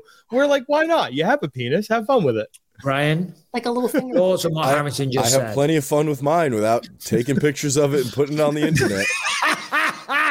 Great answer. Oh my God. Should we move on? Maybe I'm old. Maybe I'm just not with it, No, I think you're smart. I think you actually you nailed this one. Yeah. That's the name of the podcast. Penises are not for pictures. Now, the new year is generally a time when people put a little weight on. I was in really good shape because I had that Tales from the Octagon. The stress alone made me come down. I wanted to ask you about that. How did that go? Great. Really good. Yeah, London was great. Manchester was epic. Because you know why? Because I'd gone through, that was the first time I did it. I remember Dana, when I did it a couple of years ago, was like, you should rent like a small theatre and invite family and friends and go through it there. Great advice. But I didn't do that because, that's too much hard work. Yeah, I just thought I'd just wing it on the night. Yeah. So I got to actually go through it in London for the first time ever, and then to kind of tweak it a little bit for Manchester. So it was better in Manchester. The problem was in London is that at the end, I go through the crowd and I roast the crowd a little bit and they can ask all the fighters the questions. People were so hammered, they couldn't even ask a question. They were like, yeah, I've got one. And I give them the microphone. Maybe there's a bit of stage fright as well. You know what I mean? But they were like, they couldn't even bloody talk. But putting weight on I got in really good shape. I put a few pounds back on, but now I'm back in the ice bath and stuff. By the time I commentate next week, I'll look $1 million. Do you put weight on over Christmas, Jenna and Laura? You don't strike me as a girl that gets fat. You know what's weird is I lose weight when I get really stressed out. So I tend to lose a lot of weight during Contender Series. Tate. Yeah. Cutman Tate. Yeah, Cutman Tate. Everybody knows Tate. Big old Tate. Big old Tate. I was walking through that cafeteria area, and he just goes, if you were a fish right now, I'd throw you back. Oh, really? He's like, you look awful. He's like, please put 20 pounds back on. So I don't know. I did gain a little bit this Christmas, but according to Tate, it might've been necessary. I don't know. I'm between 115 and 125 at all times. I've never, other than when I was pregnant, I've never been over 125, but I'm like 117 right now, 118. Rebecca would slap you in the face. I'm tiny. This is what people see me on television and they see our seats like even, or I'm at the desk. Because next to Dominic Cruz, you look really tall. But I'm in heels. I'm 5'5", and I'm very. And he's really small. And you've seen me. I'm very I'm small boned. So it's not that I'm like overly skinny. I'm tiny. Yeah. Well, the reason I bring this up is not to. I actually don't care about your weight or not. It just seems like a segue. Yeah, no, I couldn't care less. Harrington put this in the notes. Number 7, Harrington, Paddy the Fatty. According to Harrington, he did the notes. Is back and back in a big way. According to Eyeballs, Michael Bisping, I mean, bring this picture up. This guy, he had a 6-pack at UFC 296 on December 16th, and here he is for the holidays. I mean, that is wild. That's a big fucking boy right now. That is wild. Yeah, he would gas a lot quicker than what he did in the Tony Ferguson fight if he had that physique. Listen, I mean, that isn't doctored at all, photoshopped, because I know sometimes people do that, but I don't think that is, right? That's natural. I mean, God bless him. He is big, enjoying that's off himself. His Instagram. Yeah. Oh, really? Yeah, I respect it. I saw that, and my brother is not a huge UFC fan, like very, very casual. He'll watch the biggest of pay-per-views that's it. So he doesn't know who Paddy is. And I showed him, I was like, I'm going to show you this guy. And this is what he looked like 3 weeks ago. And this is what he looks like today. And he refused to believe that it was even physically possible. It does seem absurd. Yeah, it was December 6th. December 30th. Yeah, it's about 3 weeks. It will be 3 weeks this Saturday, I think. Wow. That's what do you think he weighs? Well, I don't know. I mean, look, listen, it looks close to 200 pounds there, I'd say. And I know he gains a lot in his face. Like, to be fair, he carries a lot of weight in his face, but his tummy looked a little big there too. Now, I think he's still, about 30 years old, 29, 30, something like that. Yeah. Something around that. Brian just fact-checked that. But so what? People like to make a big deal out of this. He hasn't missed weight. I don't know if about pre-UFC. He's 29. Yeah. He hasn't missed weight yet. Yeah. He's enjoying himself. Okay, sure enough. I guess there could be a negative effect where his training camps become more about losing the weight than getting ready for a fight. But hey, listen, you got to enjoy yourselves. Everything in moderation. You know what I mean? All work and no play makes Paddy a dull, very sad bastard. Yes. You know? Yeah. And listen, he's got the twins on the way. I don't know if when Rebecca was pregnant, did you gain weight with her? I gained weight a lot between every single fight. I did the same thing. That's why I can't sit here and hate on Paddy. I definitely got fat very quick, very easily. And it wasn't pretty. Now, do you think that he would have better, I mean, this is a stupid question, but do you think he would have better gas in fights if he didn't blow up so much in between? I don't know. I don't think so. No. I mean, I was always kind of known for my cardio. Yeah. And I definitely used to get big. And it wasn't like I got big muscular because I never used to lift a lot of weights. I do now. But when I was fighting, only in training camp, really, I did 2 strength and conditioning sessions a week. What's the fattest you ever got? Oh, yeah, like 240, 243, something like that. And it wasn't good. I think it was when I was coaching the Ultimate Fighter. And, everyone's in shape and all the rest of it. and you got to put on the jersey. Oh, no, you got to do a photo shoot with your top off. Oh, no. And I just refused. I'm like, no way. I'm not doing that. I can't do it. And then one day I was intrigued. I got on the scale, so I stripped off quickly. And then the cameras all come running out. I'm like, piss off. Put my shirt back on. I'm like, no way. Yeah, but I don't think it's going to hurt Paddy. Who would you like to see Paddy next? Fight next. What do you think? That's a great question. And I'm terrible at these off the top of my head. I thought he looked good against Tony, but there are still some striking defense deficiencies that I think could be capitalized upon. So I don't want to see him get thrown in against a killer necessarily, get his block knocked off. Although he's getting to the point now where, you fight a name like Tony and you get a win, you're going to start getting those tougher fights. Tony wasn't ranked though, was he? He couldn't have been because he had so many losses. But sometimes those guys stick around in the rankings.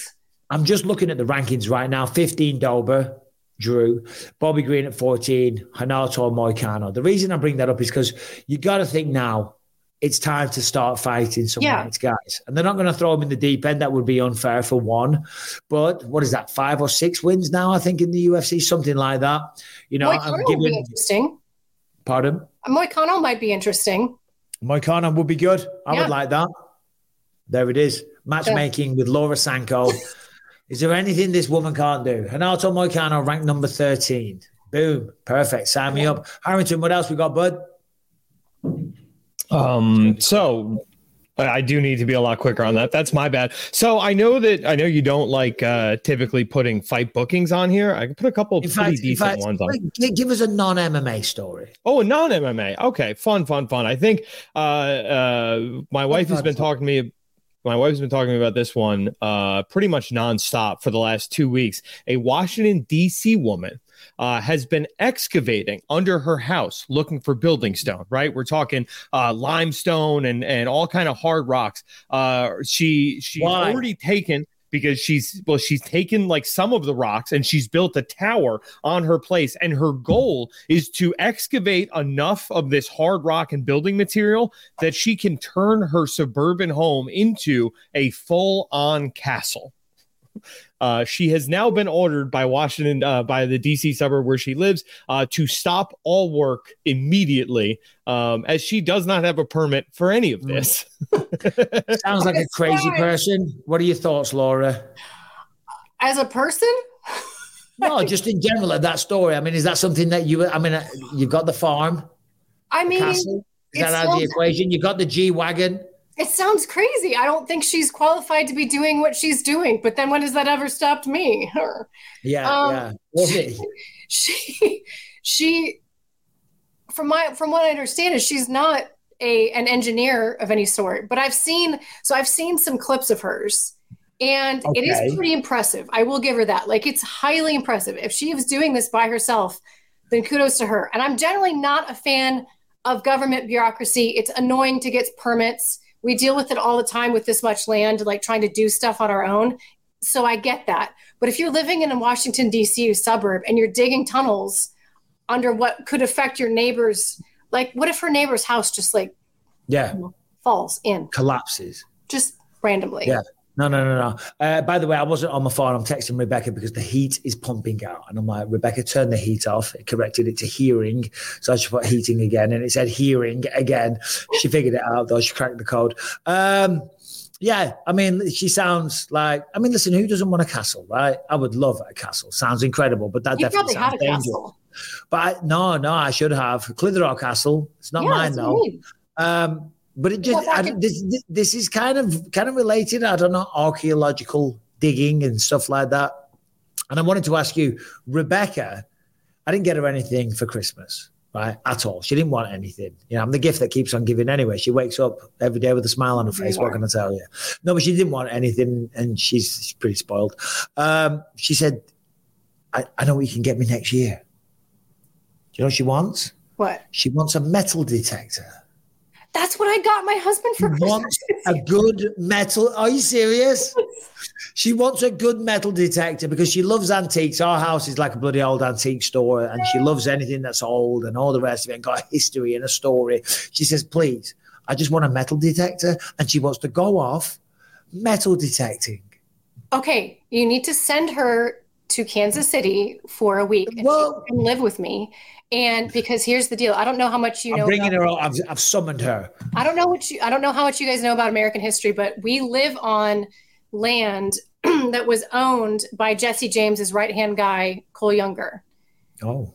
And right in my backyard, they used to basically it's really, really steep. There's steep ravines on either side, and there was a major road there. And they would ambush the soldiers coming north or south and rob them and then like hide away the gold in this part of Missouri. And we own a big chunk of what they used to own. So we've actually had several groups of amateur historians come through here trying to find stuff, and they'll find old bullets and whatnot. But like, there's all this tale of Jesse James buried gold. See, that's actually very cool. I just told Laura that you want a metal detector for Christmas next year. I do, for my Christmas present. Yes. And she very excited. One for her husband for Christmas. Oh, yes. Does he love it? He hasn't used it yet, but he has the same fascination that you do. And I actually have it as well. But I was telling Michael, I don't know how much you know about American, like, Old West history, but Jesse James, I'm sure you've probably heard of him. You've seen Young Guns. I haven't. he was a famous robber in the Old West, like probably the most famous gangster. And his right-hand guy used to own the land that we now own, the Younger. Cole Younger was his name. And this was like one of their home bases where they would ambush the Civil War soldiers. And so we've had a lot of historians come on our land looking for Jesse James's buried treasure because there are supposedly millions of dollars of gold that was never found on your property. Did in fact take when no one knows where it is. Have you ever found anything, even like the smallest little artifact? Jugs and like Civil War bullets and things like that. I was going to say, Rebecca would want to find jugs. And I wouldn't care, just anything old, like a belt buckle. That would be amazing to me. Just anything like from, Victorian times or even older. I think it's just so interesting. Well, our history obviously is not nearly as old. So things that we consider old, you're like, that's adorable. I know. I was going to say, I feel like I would want to do this in England. I wouldn't want to do it here, especially in Orange County. I don't think I'm going to come across very much. Maybe in the north of England, in Yorkshire. There we go. But I feel like it's all been found by now. I don't think it has, babe. I honestly don't think it has. I'm just saying, if you need a little side vacay, just some time away from the man, you're welcome to come to Kansas. Because I am the man. The man. Harrington put in the chat, referencing you, Laura, it was technically called the James Younger. There you go. Gang. There you go. You want to get down to Kansas, hang out with Laura, and go metal detecting? Yes, I do. I very much do. All right. Will you get her a metal detector? No, I'm not coming. That sounds bloody awful. She said that to me the other day. I want a metal detector. I'm like, people like my mate said to me, what you getting the kids and stuff for Christmas? And, this year it weren't that we were frugal, but it's like, it was nothing to do with that at all, but we're just overspending stupid amounts of money. So we bought some nice, thoughtful gifts and all the rest of it. And he was like bloody listing all kinds of stuff. And I was like, it's a bit out of control. But our kids have everything. You know what I mean? They're at that age now, you know what I mean? Yeah. They've got it all. He's got all the pets and blah, blah, blah, blah, blah. If I turned around and they said, what are you getting Rebecca? And I said, nothing. She doesn't want anything. Right? Correct. I don't want anything. I don't want you to buy me something for the sake of it. And usually I do surprise her with gifts, by the way. Not a new dressage saddle? Just randomly. No, I do surprise her with gifts all the time. Came back from Paris recently with a Gucci handbag, right? You did. That's how I roll. Are you still riding, Rebecca? I haven't been, no. I've leased him out, so. But I've still got all my stuff. I was just if I responded with, I'm buying her a metal detector. They would be like, that's the most hideous gift ever. Yeah. But I truly want one. How much did you spend on the metal detector, Laura? This is the deciding factor. You know what I mean? No, I think so there was one for like 2,000 and I wasn't prepared to like go that deep in on it. So I think ours was like $600 or something like that. So good, but not like the best on the market. I don't know. Because I'll say this, when I was a kid, you know what I mean? Metal detecting seemed cool. So I think there was a phase in like the early 90s or late 80s where kids wanted metal detectors and I got one. and this shit. The kid ones. The kid ones were crap. So do you know what I bad. mean? You never found anything. Do these actually detect metal? And then you start digging, and there's a possibility you might find it might be worthless. It might be a little bit of lead or whatever, but it will be metal down there. Yeah, yet to be determined. But that's why they're called metal detectors. We also have a cave. I see. I'm just trying to lure your wife to Kansas City now. We have a cave. I want a cave. Yeah. Oh, geez, we don't have a cave. Why don't we have a cave? How much cattle do you have on the farm? Right now we've got about 35 head plus all their calves. So I guess like closer to 60. Horses, how many? I sold my horse a couple of years ago, sadly. Caves, how many? 300,000 square feet. Of caves? Of caves, yes. Whoa. Are you serious? So that we are looking to move. So we are looking to move. We're trying to find like a little place outside of California with some land and stuff.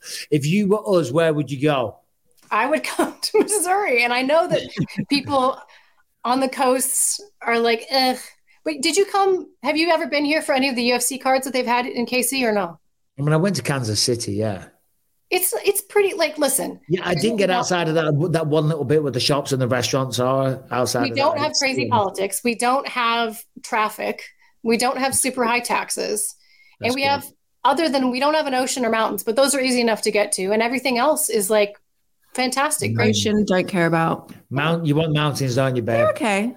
I like mountains. It's easy to get to Denver from here. We've got the Chiefs, we've got the Royals, we've got all sorts of fun stuff. And we've got caves. The Cheese and the Royals. Chiefs. Oh, the Chiefs. Cheese would be better. I'd be there if there was cheese. Before the female taker of BYM. I feel like I'm being gay. That's your time, It was nice talking to you. Thank you, Rebecca. Good seeing you. That's your time. And how you doing for time, Laura? You're probably going to get going and get out of here. I've got a few minutes. Nathan went to go get work. We're good. Perfect. And shout out to Nathan, by the way. Your husband is a great guy.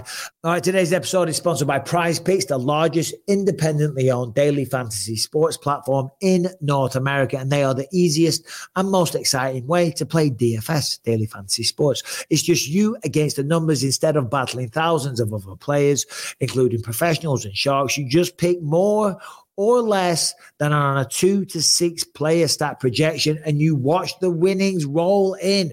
Prize Picks is the most fun that you can have, and you can 25x your money this football season. You just select 2 or more players, pick more or less on their projected stats, and place your entry. Testing your skills on Prize Picks this football season is the most exciting way to play daily fantasy sports.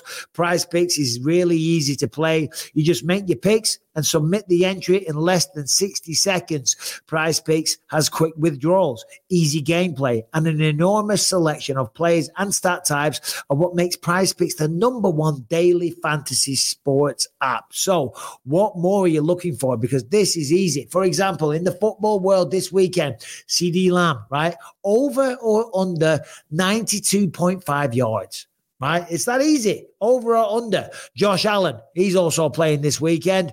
Will he get over or under 1.5 passing TDs? Right? There it is. Over or under, more or less, up or down, left or right. You just make one choice, and it's very, very simple. So what more are you looking for? Well, I guess you want the promo code because you're going to get a lovely little discount. Go to prizepicks.com and use the code BELIEVE. prizepicks.com/believe. Use the code BELIEVE for a deposit match of up to $100. prizepicks.com/believe. Use the code BELIEVE for a deposit match of up to $100. Harry, anything we need to get to before we do a couple of questions with Laura and then wrap this one up? And thank you for your time again, Laura. I've enjoyed this. No, nothing crazy pressing. Okay, would you like to elaborate maybe one more story that's in the notes? Okay, well, I got a couple here. I mean, just mostly fight bookings. We got Paulo Costa versus Robert Whitaker official. We have Gilbert Burns versus Jack Della Maddalena official. And Brian Ortega versus Yair Rodriguez in a matchup between number 2 and number 3 at featherweight in Mexico City. That one is going to be sick. Out of the 3 of them, you could commentate one fight: Whitaker, Costa, Ortega versus Yair Rodriguez, and what was the third one? We've got terrible memories. Burns versus JDM. See, they're all that. That's 3 good fights. That's 3 big fights. You had to commentate one. Which one would it be? I would go Yair versus Ortega. I think because I like a fight where there's lots of interesting things that are going to happen. Like that Yair is going to be throwing some crazy stuff. You know that Brian Ortega might get into some crazy positions and submissions and whatnot. And that fight was shaping up really nicely when it happened the first time until Ortega, tore his shoulder, right? Yeah. Is that why he's been out this whole time? I think so. But then also maybe some personal, I know there was all the stuff with Tracy and whatnot. And I think he probably just needed some time to regroup, but a big part of it I know was the shoulder. So that's going to be a sick fight. And I would love to, I won't be, I'll be there, but I'll be working the desk. Speaking of commentating, when will you be back in the hot seat? February 4th. I can't remember. I don't think we know the main event for that one yet. Where's that taking place? Apex, of course. Apex. Oh, no, I'm not on that one. February the 4th is a Sunday, according to my calendar. Oh, well, I'm seeing the 3rd is Roman Dolidze versus Nasruddin Imavov. There we go. Very good, very good, very good. And that go on. Well, when are you doing it next? Because I've got next weekend. I'm commentating. You got who? March 23rd, Apex. Hold on, let's have a look. Schedules out, shall we? No, I've only just started putting things in my calendar. March 23rd, no. They're not going to put us together. Why? We could. How much awesomeness can one TV screen have? You know what I mean? Fair enough. I'm not on it. Sad. I'm offended. All right. Typically, we send in video, or we have people sending video questions to bynpod@gmail.com. Brian, do we have a question that is suitable that we can answer? Also, Harrington, scour the Twitter and see what's suitable for Laura to answer. But Brian, first of all, over to you, bud. Well, while Brian searches through that, if you're listening on Spotify, wherever you find podcasts, make sure you subscribe, leave us a 5-star rating, positive review. Really appreciate that. It helps out the show. If you're watching on YouTube, make sure to subscribe to the channel and you hit that notification bell to find out whenever a new video drops. And if you want to catch over 500 episodes you can't find anywhere else, completely ad-free and totally uncensored, head to gasdigital.com. Use the promo code BYM, get a 7-day free trial, and check out over 20 great shows on the network. Now, I will say this, Harrington. I had a quick scour through the comments, and by the way, it's lovely to see all the support for Anthony Smith. Harrington, I'm addressing you. I want you to come back. It's lovely to see all the support for Anthony. There's always a few dickheads out there, right? You know what I mean? That hate on people and stuff. So I was having a look to make sure that people weren't too mean, you know. And I did see when I replace someone, they're usually pretty fucking. No, they're going to be lovely to you, Laura. They're going to talk shit about me. They're going to say I was interrupting too much and this and that, right? So they can all kiss my ass. But I did see when I was checking on the love for Anthony, comments about this King Palm beanie. And I've never noticed it before. And it's only today. And you're wearing it yet again. How many times have you worn this? Because I had not noticed at all. Probably like 4 or 5. The first time was to impress Cheeto. It immediately popped Cheeto. So I was like, all right, this is cool. I got to keep rocking this. What is King Palm? It's a brand I've never heard of. They make materials if you engage in, adult fun with smokable products. Oh, right. Okay. I thought you were going to say they make materials for pornographic websites or something. No. It's the other side of adult. Yeah. Anyway, Brian, we got a video question? Yes, sir. First question we have here today is from Jordan. This is not MMA related. Do you know before you were super rich, multi-millionaires? Because I know Harrington is a multi-millionaire. What's the most craziest thing you've done or, somebody has done to get some money? Harrington, I know you got some stories to tell because I got some stories to tell as well. And guys, should jump on Xbox with me and Harrington, right, or PS5, whatever you play, right? We play some games here. Message me. All right, that's a good question, actually. And number one, you get bonus points, Laura, if you can identify the accent. Oh, that's Jamaican. No, that's Birmingham. It is? Well, that's Birmingham, England. Yeah, I think so. Maybe I'm confusing it with I'm thinking Leon. Yeah, no, that's what I thought. I thought because of Leon and his cornerman and all the rest of it. Yeah. I watch enough Top Boy to know better. Craziest thing you've done for money. I don't know about crazies. I mean, I've done some terrible jobs. Yeah, exactly. What's the shit you... So for those people that don't know, just real quick, pull back the curtain. Laura, you were like some high-flying business exec. You were selling stocks and shares. You were in the... Oh, yeah. You were in the what's the word I'm looking for? Finance world. You were shaking it up. Yes, I had a whole previous career in early stage venture capital. Oh, darling. Just talking about equity and things like that, cap tables, such. Very, very fancy. I'm trying to think of the craziest thing I've ever done. I mean, I've done a lot more jobs for free in order to get a job that would eventually pay. Like I covered Titan FC when it was always here in Kansas City in 2009 and 2010 and 2011, around there. I would go to the fights and write for a blog and literally do commentary, but it was like blow by blow typing it out. And then he did this. And it was so awesome. Play by play. Yeah, it's just terrible. Yeah. Terrible. Yeah. But I did that for free just so I could go to the fights.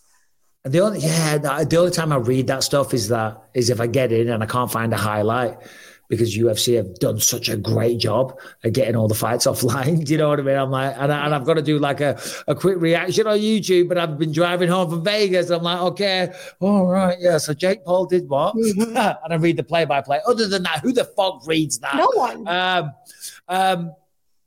I can't think of a crazy thing I've done for money. I've done terrible jobs though. Terrible jobs. And I think the most soul-destroying job for me was probably a door-to-door salesman. Oh, that's hard.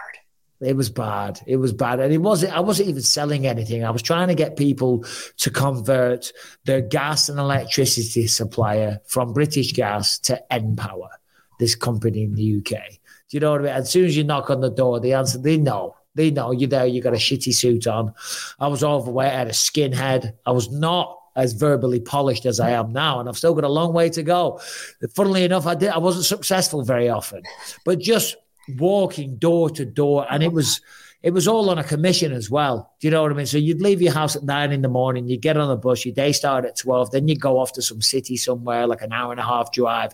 You'd walk around, you'd knock on the doors, you get nowhere, just doors slammed in your face all day long. Then go home, get in about midnight, and you've earned nothing. You know, you get your basic a week. I think it was £70 a week. But the commission was going to be crazy, guys. You know what I mean? You got sold all this bullshit and you got nowhere. Oh, and I'll never forget one time, you know, there's a drink in England, a lime and soda. It's just lime cordial, which they don't have in the States. Mm-mm. Why don't you guys have cordial in America? I don't know. We call it cordial, first off, but I don't know. You do? Well, it's whatever. Cordial. C-O-R-D-I, like Rose's Lime, that is a cordial, right? Rose's Lime, that's the only one. But in England, you go in supermarkets, there's rows of it. You got apple and blackberry, you know, you got strawberry, you got orange cordial. You just mix a bit of water in it and off you pop. It's delicious. You guys are much more sophisticated than us. We just like to get shit-housed. Yeah. But it's not alcoholic kids. I grew up drinking orange squash.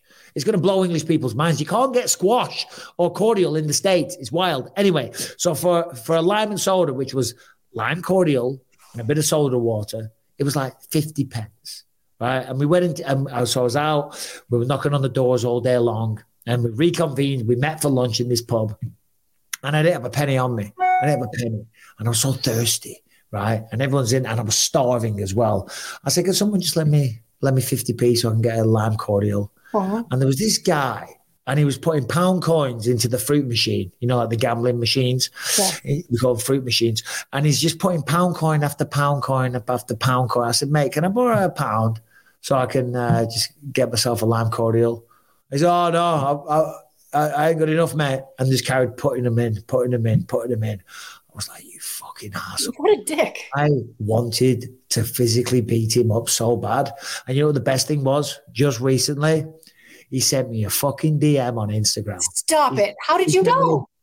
He sent me a DM on Instagram, because I'll never forget his face, pretending that we're all buddies and we're all mates. Do you know what I mean? No. So that was one of the shittest things I ever did for money. And you know, and it was actually in that period that I actually ended up going to prison. I was killing it at that time. I was killing it. And I went to court that morning. I thought I was going to get another slap on the wrist, and I was getting moved up the ladder. I was getting promoted. So I was going to go to court, then go to work, and they wouldn't know anything about it. Yeah. And I didn't go to work because I went to bloody prison, right? And Rebecca would call in every day for me saying that I was sick. Like it was the greatest job in the world. And they saw it in the paper, and they came around the house and knocked on the door. So we just want to let you know, we know Michael's not sick, but tell me still got a job because there's no other fucking dickhead stupid enough to do this. Anyway, that's the shittest thing I've done for money. I did think of one other thing. I worked in medical PR, and I had to cold call people and get them to try to write a story about a new hemorrhoid gun. There you go. I don't know if you've experienced hemorrhoids, but there was a new breakthrough solution that looked like a giant rocket that would be inserted by a doctor, of course. And then you pull the trigger and it would shoot a perfect circle of staples that would, contain the hemorrhoids, and then they would fall off and you'd be good to go. So I had to call people and convince them to write about that. That sounds like a medieval torture device. Fortunately, never had hemorrhoids. Fortunately, never had to have a rocket-like thing inserted into my anus. At that point, we're going to go to Mike Harrington, who's scoured Twitter for some suitable questions, and then we'll wrap up the show. Harrington. So Laura, the number one question people want to know is, not necessarily your work outside the cage, but inside. Cody Merrow says, if Dana opened the 105-pound division, would you take another fight?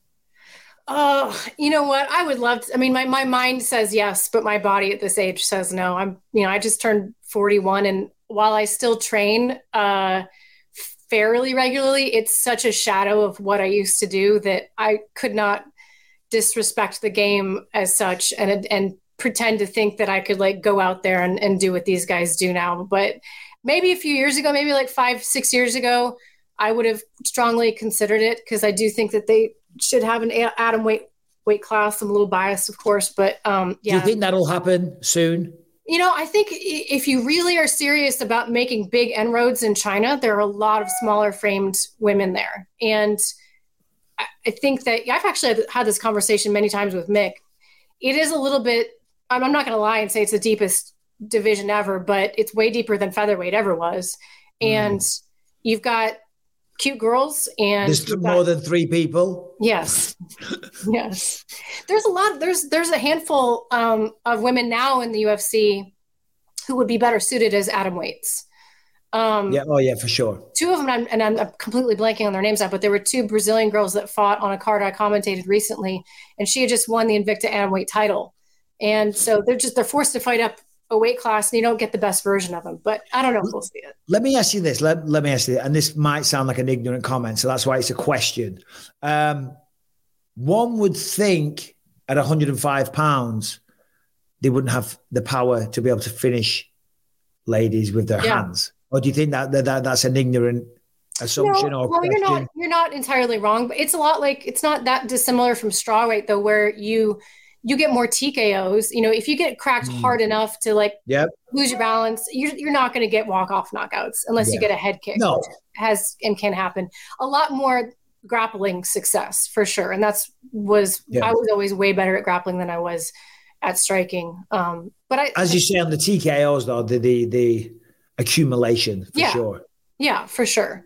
But you get the pace, right? You get the insane pace. And I think particularly with women's MMA, especially when it first came on the scene in the UFC, there was this sense of they wanted to go out there and prove themselves. And so it wasn't always like the most polished approach, but there was something about we're just going to go out there and show them we're not boring, show them that we deserve to be here.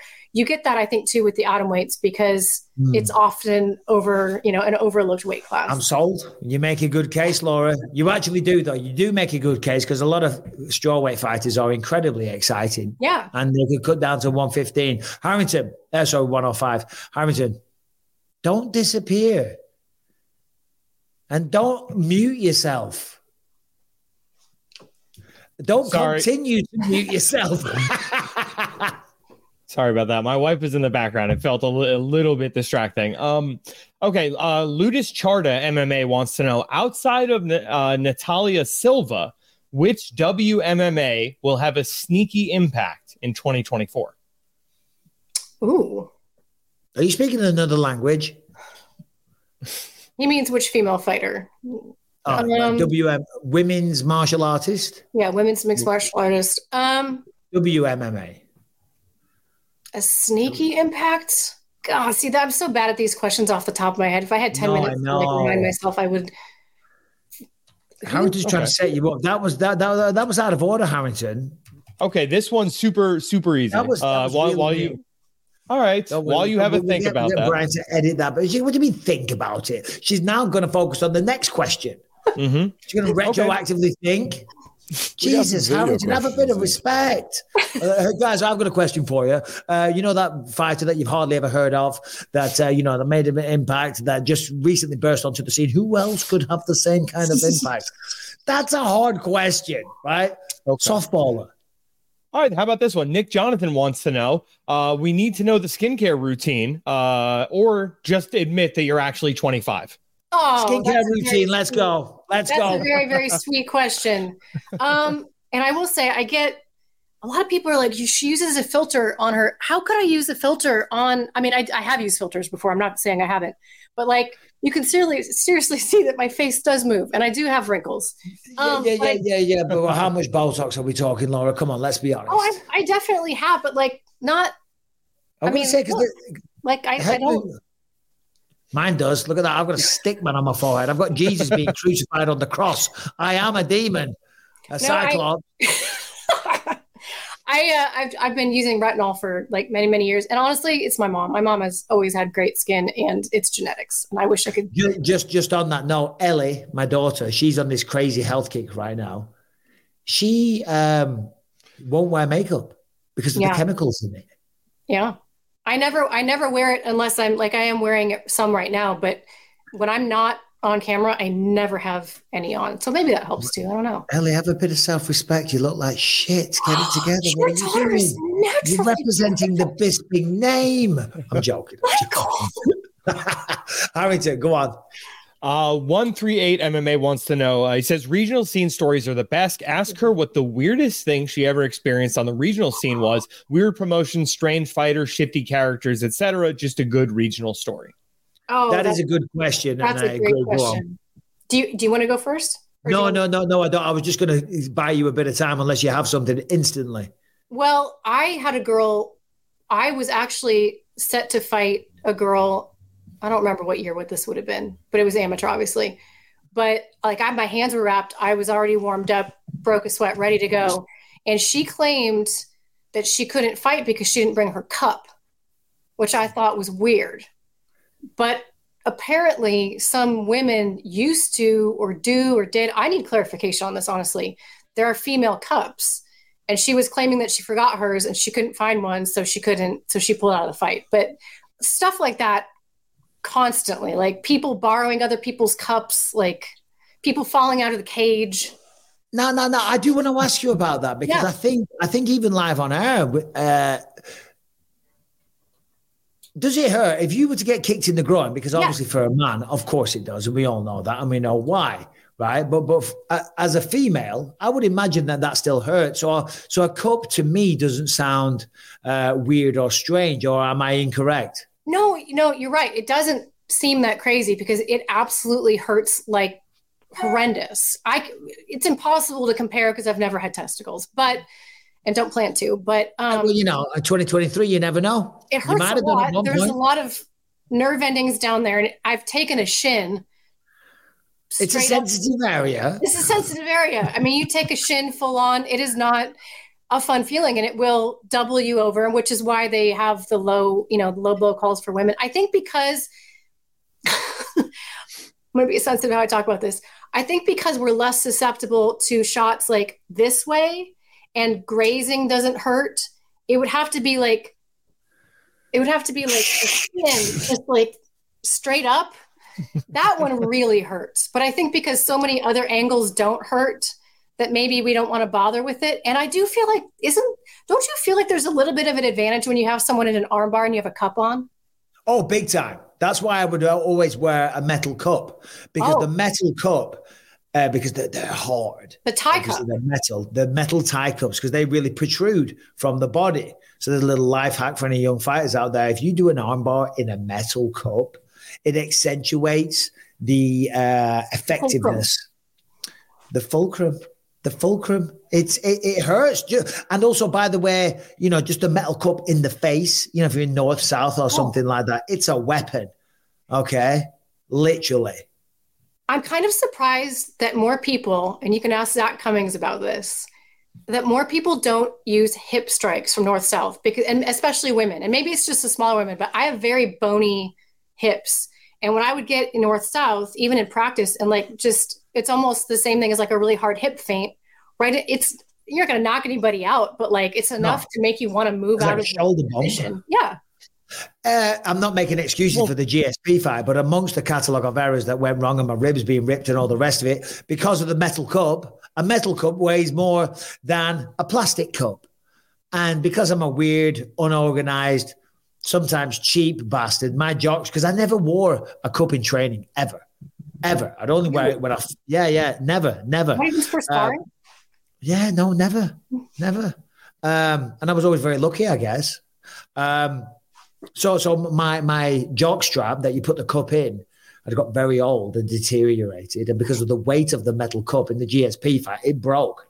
You know what I mean? So there was a metal cup just swinging around. It looked like I had a massive penis. Go back and watch. It wasn't. Guys, he might have got choked up. My God, you see the cock on the guy? It was huge, man. No, that was my cup swinging around, not my balls. There you go. That's the downsides of the metal cup. Yeah. And don't forget, we saw finish the show on Harrington. Want to finish the show? No, don't forget what. No, this one's good. Crypto Mentor 99 is asking for your favorite rib restaurant in all of Kansas City. Ooh, that's a great question and an important one if you were from Kansas City, because there's very strong feelings about this. Ribs, I'm going to have to go with Joe's. I like Joe's ribs. It used to be called Oklahoma Joe's, and then it seemed ridiculous to have such a famous Kansas City restaurant with the word Oklahoma in it, so we just said no to that. LC's is kind of the inside place. If you come here, no one will tell you to go there because it's kind of in a not so great part of town. There's may or may not be bars on the windows, but that's usually where the best food is. So, what's the name of the very touristy one where everybody gets sent? Where I got sent, Joe's. Yeah, and then there's also Q39 and Jack Stack. Those are the three big ones that tourists always get sent, and they're really good. It's not I do love a little bit of barbecue. Gates, Harrington is saying, is that good as well? Honestly, no one around here really thinks Gates is like amazing. No. Yeah. Gates is struggling to pay the rent right now, and you're not helping, Laura. Okay. Times are tough in 2023, but hopefully your time was not tough. You enjoy yourself? I did. Thank you so much for having me on. I appreciate it. I would love to. No, thank you, Laura. Thank you very, very much. Not to put too fine a point on it, but now you have to come on mine. Oh, I will. I will. I know. And that is, to be honest, that is the unwritten rule of podcasting. If somebody comes on, you're like, oh, shit. I've got to do that. But that was another one of my resolutions, if you will. Not resolutions. I don't like to do that, but I'm not right. Okay. Because I get asked to go on podcasts all the time. And I just ignore him. I don't say no. I just ignore the DMs and the messages and the emails, because I'm very busy as it is. But I'm like, do you know what? No, I'm going to start just doing people a solid, putting my name out there, Anyway, that's the show, ladies and gentlemen. Big thank you to Laura Sacco. Big thank you to you guys. We'll be back on Monday with Anthony Smith, and we're going to be doing the 2023 trivia show. As you know, last year was amazing, so don't miss that one. And I will be interrupting Anthony every 2 seconds. So come back on Monday.